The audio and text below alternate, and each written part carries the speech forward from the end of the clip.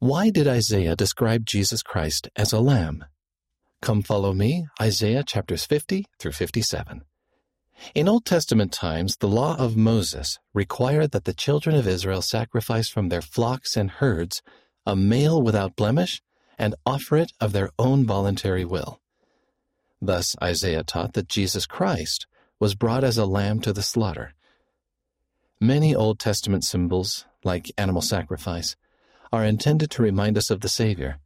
Consider the following accounts and how they point toward Christ and his atonement.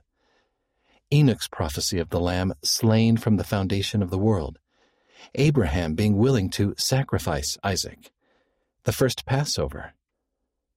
Discussion. We no longer sacrifice animals, but we are asked to sacrifice other things. Consider these questions as you discuss modern-day sacrifice. What does the Lord ask us to offer for a sacrifice? See 3 Nephi chapter 9, verse 20. What does the Lord promise in exchange for this sacrifice? See Doctrine and Covenants, section 21, verse 9. Read by Wes Nelson.